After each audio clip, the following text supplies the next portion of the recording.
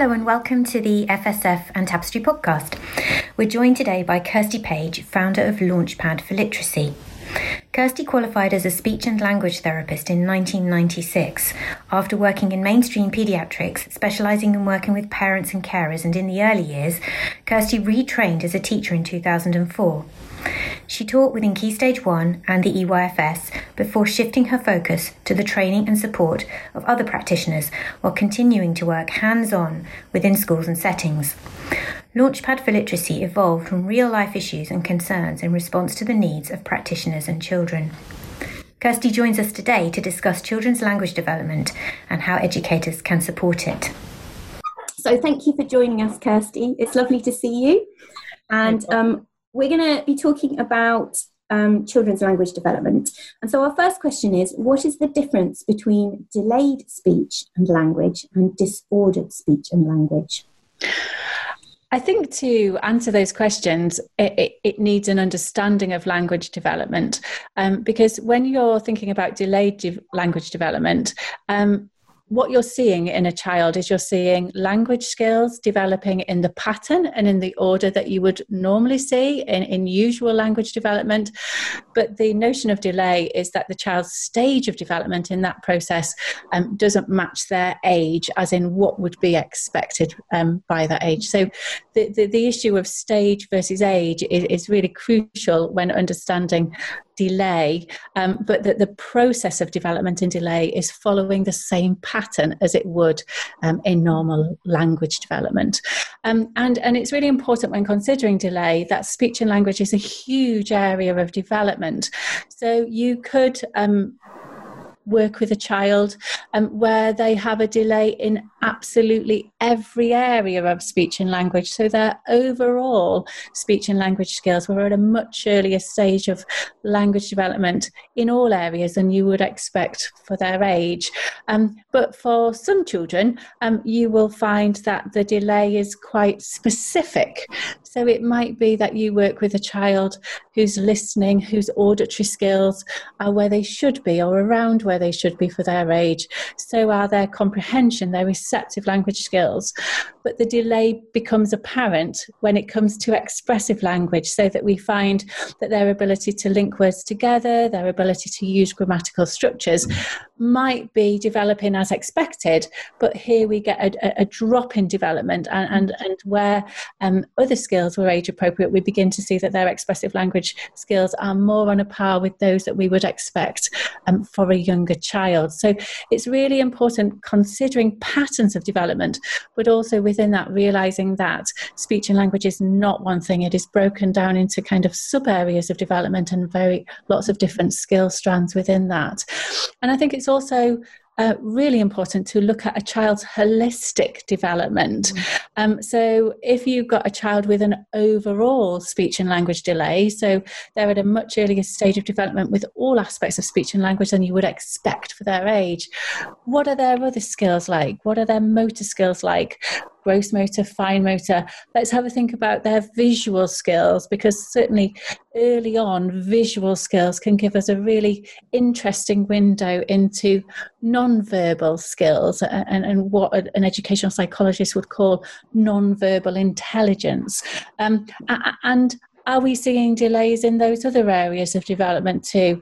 Or are actually those other skills much stronger, so that the delay seems to be housed more specifically within the area of speech and language? So within all this, we must really understand the complexity and the incremental processes involved in speech and language delay. But we also must not be so consumed by speech and language that we forget to look at the child's holistic development as well. So that's really the process of delay. And for many children that people work with, the delay will be just with their speech. So if we think about language processes involve the understanding of the spoken word, the ability to store and link vocabulary together, so that kind of vocabulary and semantic skill. And then we've got expressive language, which is the ability to find find words, to join words together and to use grammatical structures. Speech is more to do with how I say what I say, the sounds that I use, the sounds that I might swap, the sounds that I might miss off if I'm kind of younger. And when we come to speech delay, most children will present with what's called phonological delay, where their speech sounds are developing as expected, but the amount of speech sounds or the pattern of speech sound changes that you're hearing is very similar to what you would hear in a younger child, even though the child is a little bit older. So that's a really, really common one. And often when a child has speech and language needs, if there are speech issues there, speech sound changes, speech sound omissions, it's really very common for practitioners to latch on to the fact that they've got sounds missing, or they're swapping sounds, or sometimes that they can be difficult to understand. And that's fine. But it's also really important that despite those speech issues, that people look at other areas of development, that holistic development, but they also consider language and auditory skills. What part does that play in the child's developmental pattern? Moving on to disorder, I suppose the notion of disorder is we're seeing unusual patterns of development. So in order to spot disorder, you need to know the different areas of speech and language, but you also need to know the usual pattern of development. So if we kind of look at speech sounds, which is where we left off when we last considered delay, if you know kind of what sounds come first and what sounds you would expect next, then there is a general flow to the consonants and patterns of sound that I will add to my speech sound repertoire as I'm developing as a child.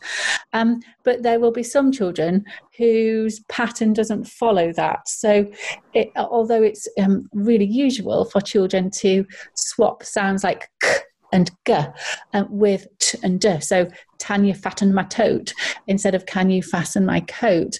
Other children might swap those t and d sounds with the back sounds with the k and g. So it would be one, ku, ki, or kai when we're counting. That is to swap a t into a k is topsy-turvy to normal speech sound development.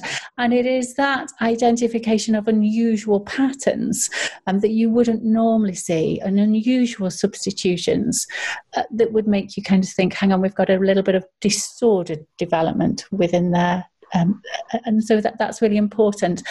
And the most kind of interesting one, not that speech sound disorder isn't interesting, I don't mean that, but the most important one in terms of that's difficult to pick out is becoming aware of what we call developmental language disorder.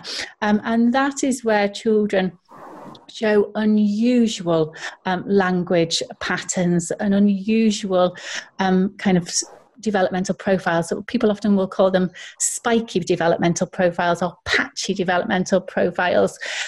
So you might have a child who has learned the mechanics of listening and responding, so can tell you lots about certain topics and certain things.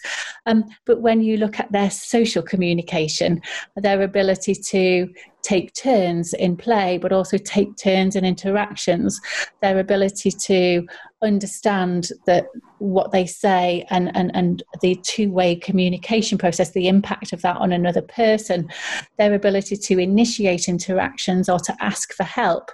Despite this kind of superficial surface of strong talk, we can see that child really struggles with those very basic social communication skills, which you would normally see developing side by side. And it might be that the child has really strong vocabulary, but actually when we kind of ask them to be a little bit flexible with their vocabulary, so if we were to be, I don't know, playing with the toy farm, and I have a horse, and I happen to say, oh, look what my animal is doing, that child might look at me and say, it's a horse. And of course it is a horse, but a horse is also an animal. But despite that strong vocabulary, and this is just one example of the pattern that I might see, despite that strong vocabulary, that child has a difficulty accepting that I've used that topic name of animal to label a horse. And so what we see is that actually the child's superficial vocabulary appears strong, but those links and that flexibility that we should be seeing in vocabulary and semantic development, there's like patches and gaps there missing. And I think it's really crucial that we identify developmental language disorder. In the early years, if the developmental language disorder is quite high level, it can often not create massive educational barriers. The child might be really good, because often developmental language disorder sits alongside stronger visual development. So the child might be really good with shapes and colours and numbers and ordering numbers, and then learning to recognise graphemes. And high frequency words because of their strong visual skills. But what we find with many children with developmental language disorder in the early years is there are kind of gaps there with personal, social and emotional. There are gaps there with play and how they access the learning environment. But from a learning point of view, where things really often become problematic for children with that profile is in Key Stage 1. Where it might be that the child begins to hit a reading comprehension issue or struggle to have ideas to write. In the early years, we saw not much imaginary play, not much creativity. You know, the child didn't gravitate to the home corner. They didn't gravitate to the creative areas. And so we saw a limited play repertoire, but we didn't really measure that or think too much about it. But in Key Stage 1, we see that same lack of imagination and lack of creativity, but we see it in their writing, or we find that children have become labelled as having reading comprehension problems because they struggle with inference, they struggle with prediction, they struggle with seeing things from a character's point of view. And all of that kind of harks back to that developmental language disorder, that of course they have issues with reading comprehension, but if we'd have looked at those skills more closely through the spoken format in the early years, we would have seen that those issues were always there. Even when we talked about things, they just manifest themselves and are measured now against reading comprehension. So one of my moral missions in life is to kind of understand language development, but also spot these children with kind of spiky and patchy profiles much earlier, work on those skills and try and avoid this kind of mislabeling of children as having reading comprehension issues in Key Stage 1, when really they've got language needs, and they always have had language needs, but we just don't measure that and specifically address that often within the early years. And when we're thinking about developmental language disorder, obviously some children have got much more significant issues with tuning into faces, tuning into voices, actually responding to people, seeking people out to interact. So depending on the child's profile, developmental language disorder can affect children kind of much further down in terms of the order of speech and language development. And I think it's really important to understand that children who go on to be given a label of having autistic spectrum disorder, all of those children will have disordered language development. But they will also have other characteristics and traits which will be enough to push them over that edge, that continuum of development, to say, hang on a minute, there's enough to warrant a diagnosis here. So understanding language and understanding language disorder can also really support us for those children with much more significant and labelled issues such as autistic spectrum disorder. I think you've probably touched on aspects of this, Kirsty, but our second question is, why is it important for practitioners to have an understanding of language and communication development?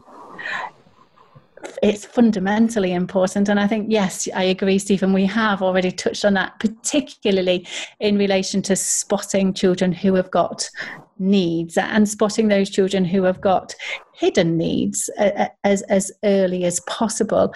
I think that's really, really important. And I think within that kind of context of identifying needs, it's really important that I don't mislabel or misidentify what children's needs are. So it might be that I have a child in my nursery class who is really, really disruptive. You know, they go into different areas and they just empty everything out and then move on to another area and do the same. They really struggle to kind of sit and listen.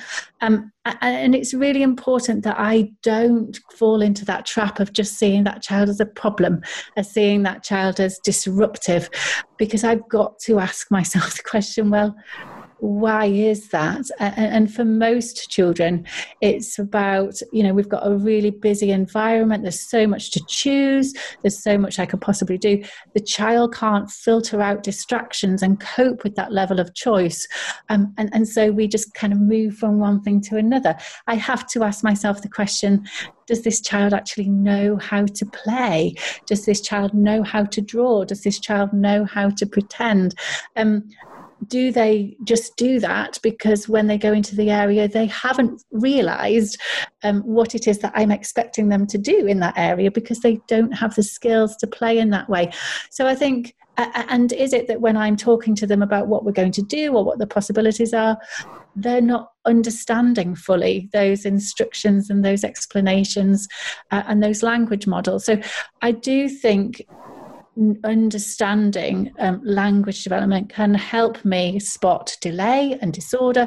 It can help me think about if I know what develops and what should develop when. It can help me kind of say, is this just a little bit of a mismatch between stage and age, a little bit of immaturity, or have we got a significant mismatch between stage and age? So actually this child's got much more significant concerns. Of course it will do that. But I think it's also about me having that ability to have well, why might that be attitude towards a child? Or if I've got a child who, I don't know, snatches and grabs from other children, then, you know, one of the first things that I would be doing would be to look at their understanding and to look at their pragmatics, their social communication skills. You know, are they snatching because they don't know how to take turns? They don't understand that process, even on a basic level. Do they know how to ask and to initiate conversation with that other child? Are they kind of even aware of that other child and that child's needs, or are they still living in that kind of egocentric bubble where they're not aware of the impact of their own actions and their own behaviours on another child's, not just their play, but on their feelings as well? So I think it's really important that we understand this process so that a child who could be kind of initially labelled as having disruptive or poor behaviour, that I look for the what and the why, and understand how language and social communication can play that role, so that as well as managing those incidences of snatching and grabbing or whatever they may be, I don't just see it as a behaviour management issue. I just say, right, okay, what we've got to do is we've got to really backtrack, and we've really got to do some very early turn-taking work.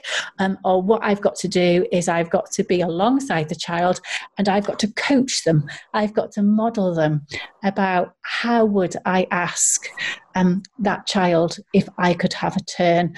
And so a lot of that is about people's understanding of what the child's issues are, what the child needs to do, but then being able to also embed that into those interactions and that play, and so that to sit alongside a child in an area and to model asking the other child for a turn is fundamental to their language development, but it's also fundamental to their PSED development, and it's also fundamental just to the day-to-day functioning of my environment. And then the idea is, if I can put those things in place, ideally I will in the future be able to walk away.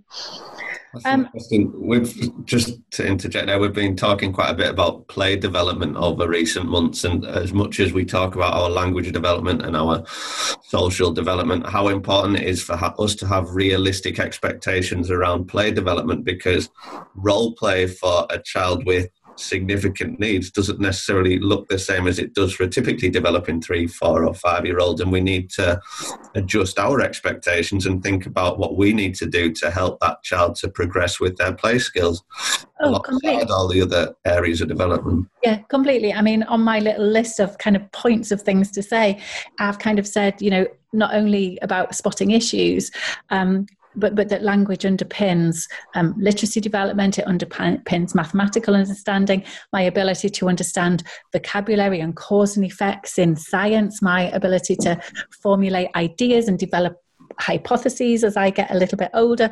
That's all about kind of language and those kind of semantic and idea generation skills. Of course, that kind of fundamental role of language in future learning, it is really the bedrock of teaching and learning, really. But one of the things that I've also put in is play, to understand how language development and play overlaps. And I suppose in that example of behaviour, I talked about how language and particularly pragmatics can affect that ability to begin to play alongside and collaboratively with other children. So we kind of expect, I think, in the early years that children will play in that solitary manner, and then they'll play alongside, and then they'll begin to play kind of collaboratively. And when children don't make that progression, I think we need to have more understanding of why that might be. What are the skills that child is struggling to move on with that isn't kind of happening naturally, and how can I kind of facilitate those skills to develop in a more purposeful and kind of structured and specific way that I haven't had to maybe do with the other children that have kind of developed those skills much more naturally. But I always think, when I used to be a speech and language therapist, I used to work in something called the preschool service in Sunderland. And I used to kind of get in my little car and drive around the nursery schools and the nursery classes. And I used to absolutely love it. I suppose it was in that role where my love of education and early years kind of really kind of began. Because what I was able to do is I was able to see children within their learning environments and alongside their peers. And all too often, the children on my list of children to see, children to kind of screen and work out kind of who's got significant needs, who's probably going to be okay, all of that malarkey. I used to kind of just love watching them, because actually I could see as much about their language skills by watching them play as I could actually taking to them to one side and having little chats and interactions with them.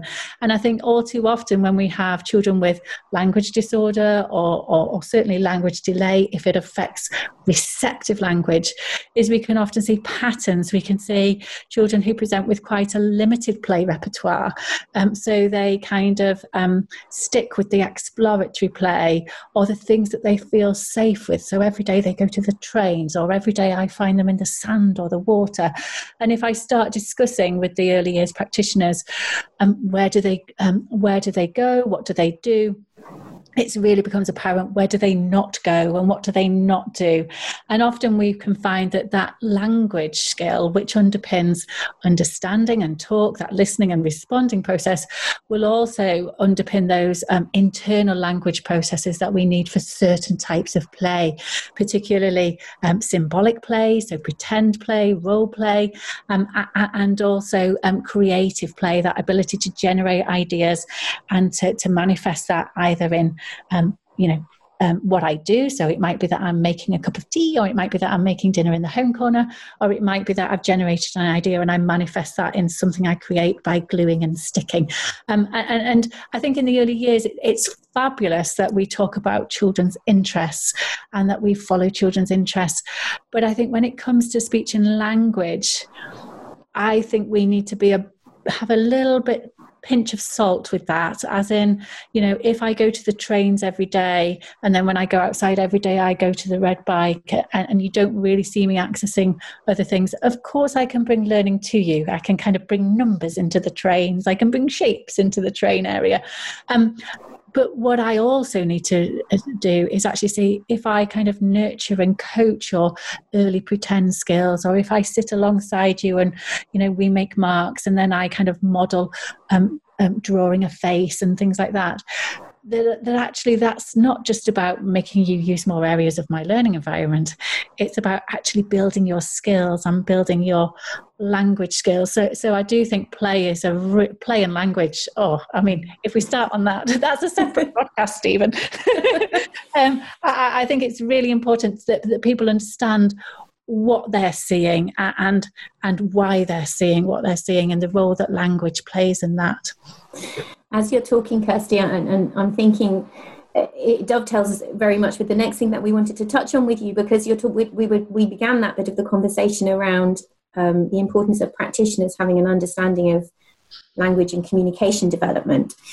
And as I'm listening to you, I'm thinking about how much you're talking about the way that knowledge of that development dovetails with knowing the child, the whole child. So you've got that kind of diagnostic capability with the language and communication development, and then you've got your knowledge of the child as an individual, and how as a practitioner you bring those together to support the child.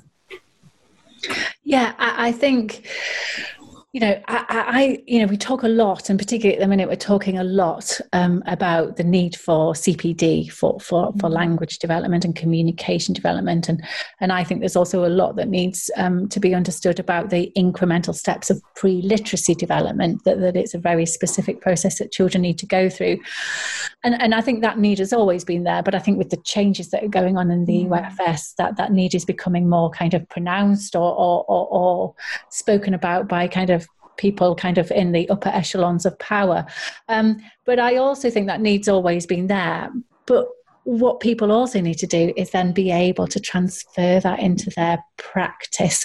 And I think it's that ability to understand that process. And when I'm working with different children, kind of also knowing that child and knowing where they are on that process, and what that child's next steps and my priority skills for that child will be. And then bringing that into my practice. And when I bring that into my practice, I just mean bring that into every element of my practice. So I think the most fundamental thing to think about is my interactions with different children.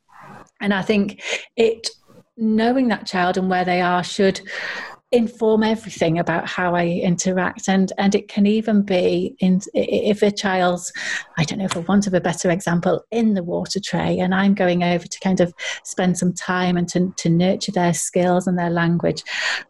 Where do I position myself? And so for some children, it would be absolutely fine if I just kind of plopped in and kind of got down on their level, but I was next to them. But for other children, as long as there was space, obviously, and I wouldn't want to push another child out of the way. But from some children, it would be much more appropriate for me to go to the opposite side of the water tray, so that we can be face to face, so that the child is able to be encouraged to tune into my face and my voice, and have that kind of visual support, as well as looking at the resources that they're using and that we're sharing. And so I think even kind of that kind of fundamental understanding. And I think when we're looking at early years practitioners who work with much younger children, then it would be normal, usual good practice that we would have those face-to-face interactions, that we would have that exaggerated facial expression, that we would use more simple language, that we would leave lots of pauses and gaps to wait to see what the child did before we responded. And I think there's a lot of skill there with practitioners, but what we need to remember, and I suppose what understanding language development is, how do I bring some of those strategies back out of my toolkit, back out of the bag, when I've got an older child but who still needs those strategies and those things, as well as how I position myself. Like I've said, it's about how I use my gestures. It's about what do I say, how much do I say, what language skills do I model, so that the old joke in primary schools, isn't it, is that when the leadership come down, if they don't understand early years, they walk in to child initiated and they think, oh, all they're doing is playing, even though play is obviously massively important. But actually, the more I understand about language development, that me kind of sitting, crouching opposite or being alongside a child, depending on who that child is, as we share that kind of experience of exploring and using those resources in the water trade, the more I understand about it, I've actually got a really clear idea about what I'm doing and what skills that I'm building.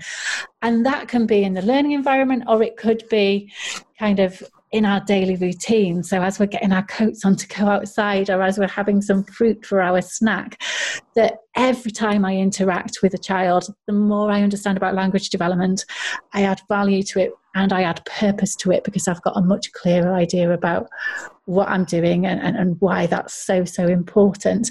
I also think that the more you understand about language development, the more you begin to look at your learning environment differently as well, whether it be inside or outside, because to me your learning environment is about creating opportunities. So if I've got all of my children because they're young, or if I've got a subgroup of children who really struggle with the skill of taking turns, it's like, well, what have I got in my learning environment that would be really good to lend itself well for like my turn, your turn, or very small group kind of turn taking activities.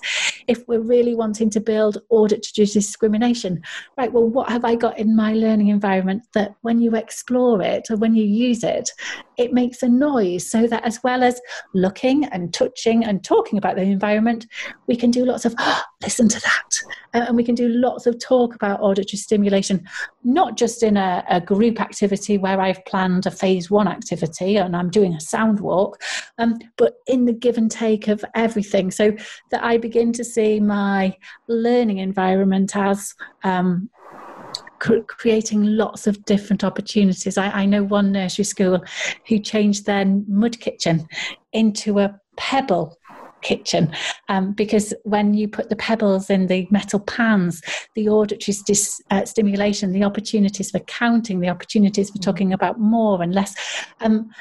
So again, I'm not saying there's anything wrong with mud kitchens at all. I think they're fabulous. But that lead in that nursery school decided to adapt hers because she was aware of the skills that she wanted to create, and just by tweaking it slightly, she was able to create additional opportunities. I think when you do kind of have more planned activities, understanding language development should inform those as well. So if I'm sharing stories, well, what stories? And you know, it shouldn't just be the ones that I like and the ones that are my favourites. It should be, what are the skills that I want my children to learn? What is the language load that possibly my children are ready to process? How much visual support should I give when I'm sharing this story? Actually, should I give this story again and again and again because my children need that repetition? Should I pre-teach vocabulary? There's all sorts of kind of considerations, so that story time is not simplistic. It's actually part of my teaching mechanism, and the more that I understand where my children are, the more that I can use that in a really purposeful way. Same with songs and rhymes, for example. And my focused activities, the more I understand about what my children are, what their next steps would be, then I can plan to that. So rather than necessarily just grabbing an activity from phase 1 or grabbing a random activity from some kind of language handbook, I'm not saying those activities can't be used, but I use those activities, or I think of my own, because I know what I'm trying to achieve with those children at this given moment in time. And I think just to finish it off, I think underpinning all of this is that, you know, practitioners are, you know, they really play a primary role in language development, in particularly our younger children, in that probably the only other people who have a greater influence on this process are parents, obviously. But if we in the world of education are kind of saying that language development is so important, it forms the basis of other areas of the curriculum. A lot in schools now is about this kind of knowledge-based curriculum. And it's like, well, I cannot move to a knowledge-based curriculum until my children can listen and understand the words that I use, link those new words that I might be teaching them to old words that they already know, and then be able to tell me about what we've just talked about straight away, and the day after and the week after as well. And so I think it's about understanding the value of language, but on top of that, it's about understanding the primary role that an early years practitioner plays in that process. And aside from parents, that there are no greater people for putting those skills in place with young children. They play such a fundamental role, it cannot be overstated. You briefly mentioned the changes in the early years that are going on at the minute, including the new development matters in this September. And generally a sort of move away from a data-centric approach, which a lot of us actually are really keen on. How does Launchpad for Literacy fit with and support these changes, I suppose? Yeah, absolutely. I think completely I am in agreement with moving away from copious amounts of data collection for data's sake. So, if I work for a multi-academy trust and we've got a data drop every half term or whenever it may be, that I spend huge amounts of my time doing these observations, tracking it all in, and kind of really kind of putting a lot of staff time and effort into it to kind of meet the demands of the data drop. But when I say to people, well, what impact does that have on your practice? Possibly not as much as it should do. And so I feel assessment should only be really useful if it actually informs you and informs your practice. And I also think we did get to a point where when I would talk to an early years lead, for example, and they would be talking about a child where they might have concerns either about speech and language or early literacy development. And I would say, for example, well, what's Joshua like? And I would get maybe the answer of, oh, well, he's 30 to 50 emerging. And I would say, no. What's he like? What does he like to play with? Where does he go? What does he do? How does he communicate? How does he make his needs known? How does he respond to these activities? And I think, although we felt that we had a grip of where our children were, when you actually had discussions, not with everybody, but with some people, that data kind of muddied the water and muddied the specific and that personal detail about that child. So I do agree with that. And the other thing that I agree with is just the amount of time it took. And when we're talking about language development, the way I build language is by interacting with children, and that I cannot build language by standing on the sidelines and observing all the time. That I need to do some of that, of course I need to do, but that if I'm spending too much time doing that, who's adding the language, who's modelling those language structures, who's modelling those grammatical structures? I think that's really, really important.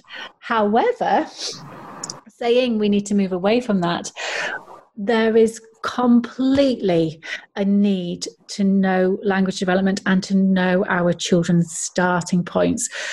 Personally, I think that we need to know that for all of our children.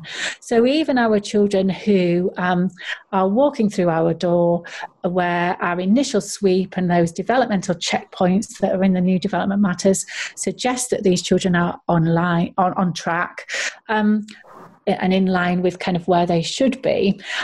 For me, I still need to kind of know that starting point, but more to the point of, right, well, what's going to come next? So that even if they're on track at the age of 3, for example, there's still so many language skills that they need to learn. Vocabulary, concepts, the ability to retell, the ability to use language to create and begin to tell my own stories. So there's a lot of language, certainly a lot of pragmatic skills, that ability to function in groups, that ability to consider other children's needs and to talk about how I feel. But also the other important thing is kind of understanding, well, great, we've got a good bedrock of speech and language development there, but what are the steps that I need to take from that starting point to begin that ability to, at some point in the future, transition from spoken language to written language. And that's about not just a random hodgepodge of phonological awareness activities. That's understanding about the incremental process of auditory discrimination, the incremental process of developing auditory memory, and then when I do want to develop phonological awareness, how that actually incrementally can be built.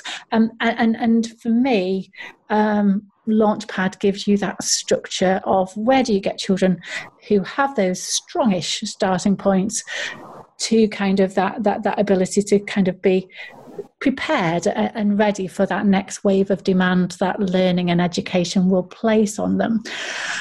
However, establishing starting points is most fundamentally important, and when it comes to identifying children who are flagged up with the changes as being not on track significantly, a bit below or just below age-related expectations.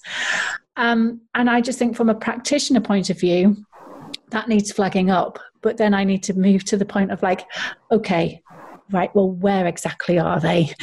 What can these children do? Where's my starting point, and where do I need to move these children next?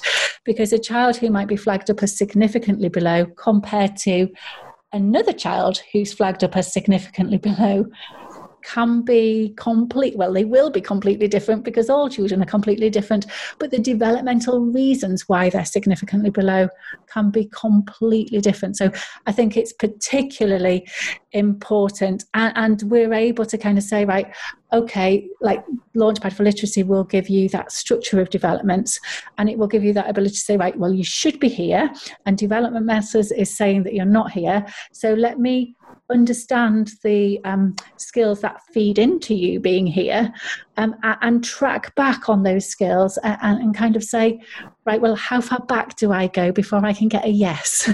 How far back do I go before I say, yes, you can do this? And we go back to that first question, or those first couple of questions at the beginning, because it will be that mismatch between stage and age that will be kind of say, hang on a minute, is this kind of just a little bit of immaturity? Is this something that we can begin to work on and deal with in-house?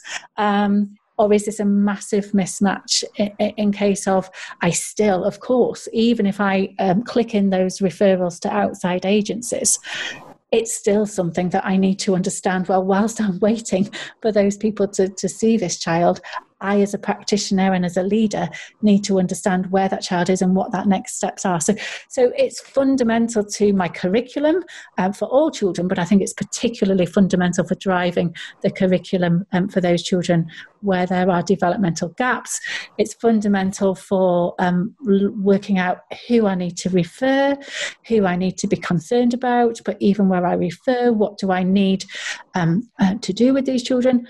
Who do I possibly not need to refer, but I might have referred in the past, because actually I feel more confident with knowing where children are. So that establishing of starting points is crucial for that identification process and for driving the curriculum.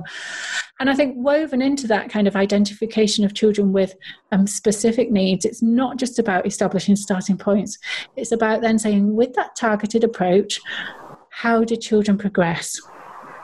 And there will be some children who don't progress as much as other children, or some children who walk through my door who initially appeared to be okay, but as time rolls on, I begin to be concerned about them because they possibly had hidden developmental gaps that I hadn't realised on that initial sweep. So it's not just about establishing starting points, it's about having a framework that will also kind of allow you, but in a really purposeful, practical way, to say, right, well, how are you doing with that now? Because when I spot a child who isn't making progress as much as expected, it's a case of, hang on a minute, maybe at this point now we do need to click in those referrals. We do need to up our level of concern, because other children who came in a similar position around them are moving on much further than this child. Maybe there's a little bit more to it. Or if I've got a child who I thought would be okay, but then doesn't kind of make progress with something, it allows me to stop the bus and say, right, okay, why might that be? What are the developmental barriers that are possibly stopping you from getting that?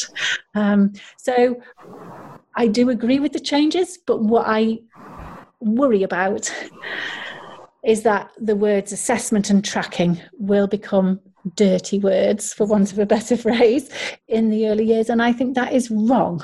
I think what we need really purposeful assessment to establish starting points and next steps. And we need really purposeful, developmentally appropriate kind of monitoring of how children move on from those starting points. I think that's always been the case, and I think it will continue to be the case. We just might need to move towards doing it in detail with smaller numbers of children, and doing it with very developmentally specific things, which I believe Launchpad offers, rather than the very broad statements that the old Development Matters offered. So following on from that, Kirsty, how can we make language interventions really meaningful for those children who perhaps are experiencing a level of delay? Well, I think I'll start kind of answering that question with thinking about what people know already as language interventions. And I think a lot of people will be familiar with things like I Can Early Talk Boost. For those people working in reception, they'll be very aware of the NELI, the Nuffield Early Language Intervention kind of approach that's kind of been advocated by the DFE.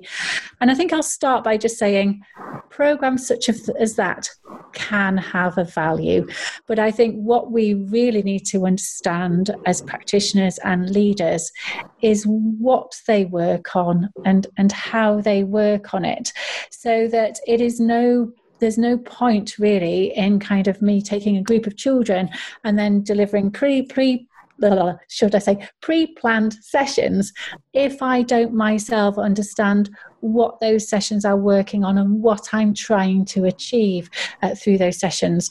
And I really need to kind of say, if I use those intervention programs alongside Launchpad, what Launchpad will do is it will help me realise that those programs are not the be-all and end-all. They are one part of my toolbox that will allow me to facilitate certain skill steps with certain children at a certain moment in time. But I have to think, well, what happens outside of those intervention sessions?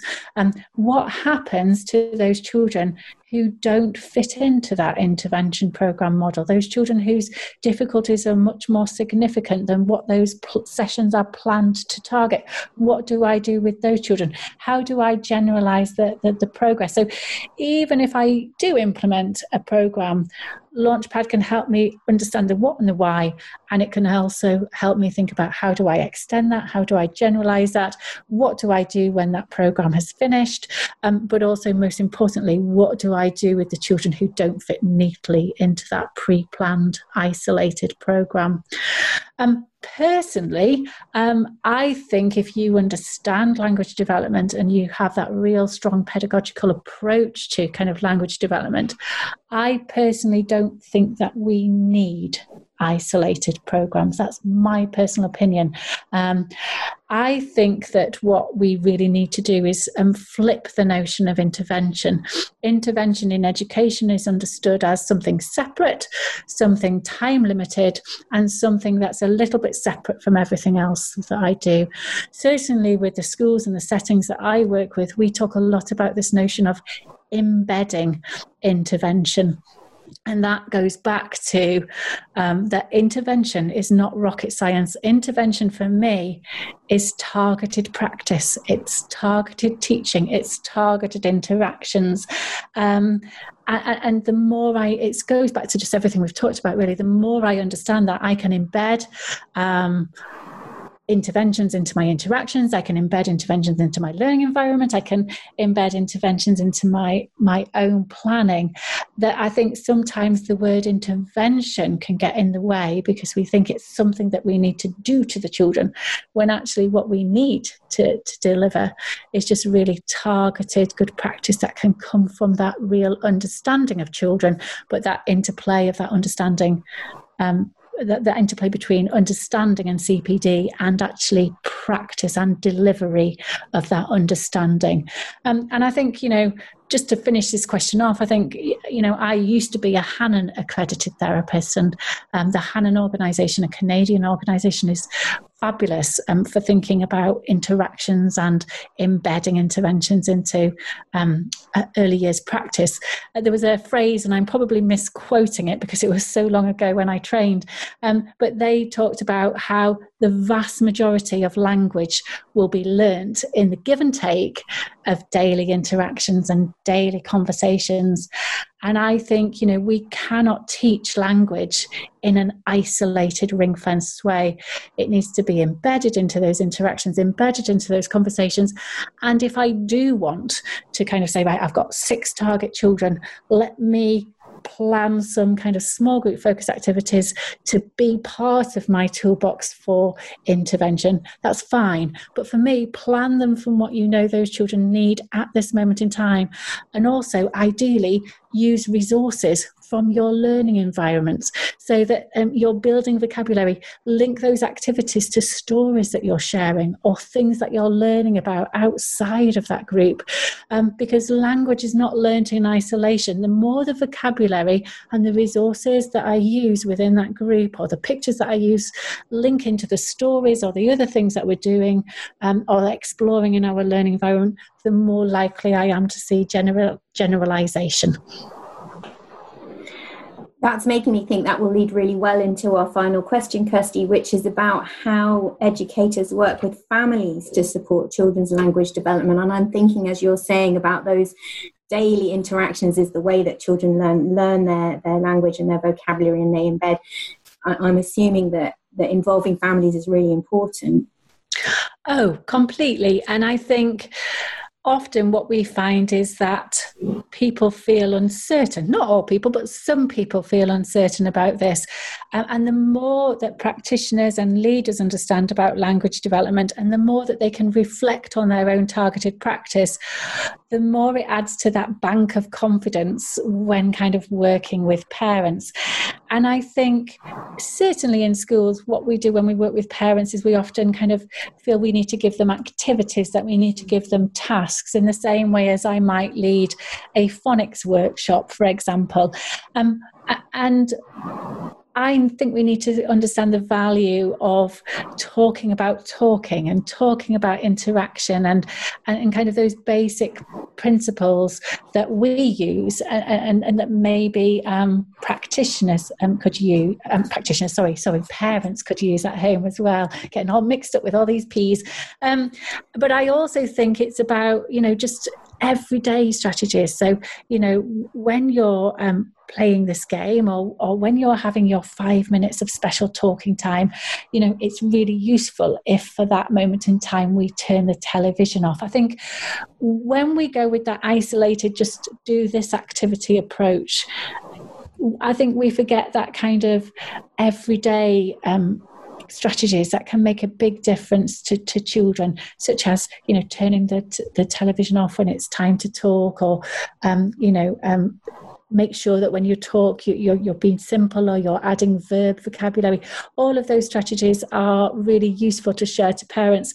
I think where Launchpad and working with parents becomes even more useful is when we think about working with parents of those children who have needs. So those children who, if we did a workshop for all of our parents, their children's needs wouldn't be met within that workshop, because I'm kind of giving strategies and ideas for the parents of the vast majority of children within my cohort. So I think when it comes to that kind of one-to-one work with parents, Launchpad can become really valuable. And my ethos always is about kind of using that mindset that I have about children through Launchpad in my practice to my work with parents. So always beginning kind of the process of talking about what a child needs by beginning with discussing what the child can do and celebrating their successes, and then talking about, right, well, the next steps we're working on here are turn taking, for example, or understanding simple instructions. Let's think about how you could work on those at home. But that discussion begins with, oh, I've noticed that he's really good at doing this, but what we need to do next is this. And I think it's really important that with parents of children who have got needs, we always begin with that success. And when I see them the next time, that we begin by talking about the progress that they've made. I think otherwise interactions with practitioners, and particularly once that child moves into school, can become very negative unless we have that kind of very success-driven approach. And we have to have empathy with these parents. These parents probably are concerned as well. They may articulate that, they may not articulate that. But the bottom line is they really love that child, and that child is everything to them, and our work with them has to kind of celebrate what the child can do. And I also think, Launchpad looks at skill steps. It doesn't define activities. It doesn't say, you must work on this with this set of pictures and do exactly this with these resources or with these pictures. It's more about, this is what the child needs to do next. This is what you need to facilitate next. So when it comes to working with parents, it's not that you have to give them lots of ring-fenced activities. You can say, right, okay, well, we're working on turn taking. Let's think about how you could do that at home. We're working on it in our, you might not say this, but, we're working on it in our daily routines. Let's look at your daily routines. How could you work on it at bath time, maybe? How could you work on it when you're on your way home from school? How could you, so that we don't just say, here's an activity, that we actually say, here's a skill. Let's think about your daily routines, because lots of parents are very time poor. Let's build it in. Let's weave it into what's going on in your day anyway. And then if we are going to think about some activities, let's try where possible to think about, what have you got? And then what could we use for this? Or what do I know you've got? And that, so that I'm not kind of giving them ideas to use with toys that family simply don't have. I think it's really important, but I think the bedrock of it is about incremental but achievable next steps, celebrating success, and then trying to build that into that family's life, rather than necessarily just reduplicating what I'm doing in my setting, or reduplicating what an intervention program says that I should do. Thank you, Kirsty. Thank you so much. It's so interesting hearing about the way that Launchpad can really assist practitioners to have that subject knowledge and that confidence. I suppose it goes back to that diagnostic capability a bit themselves, so that they can then support children. And the other thing that really strikes me is that real positive thing about finding the place where they can do the thing, can do something, and that's where you start from.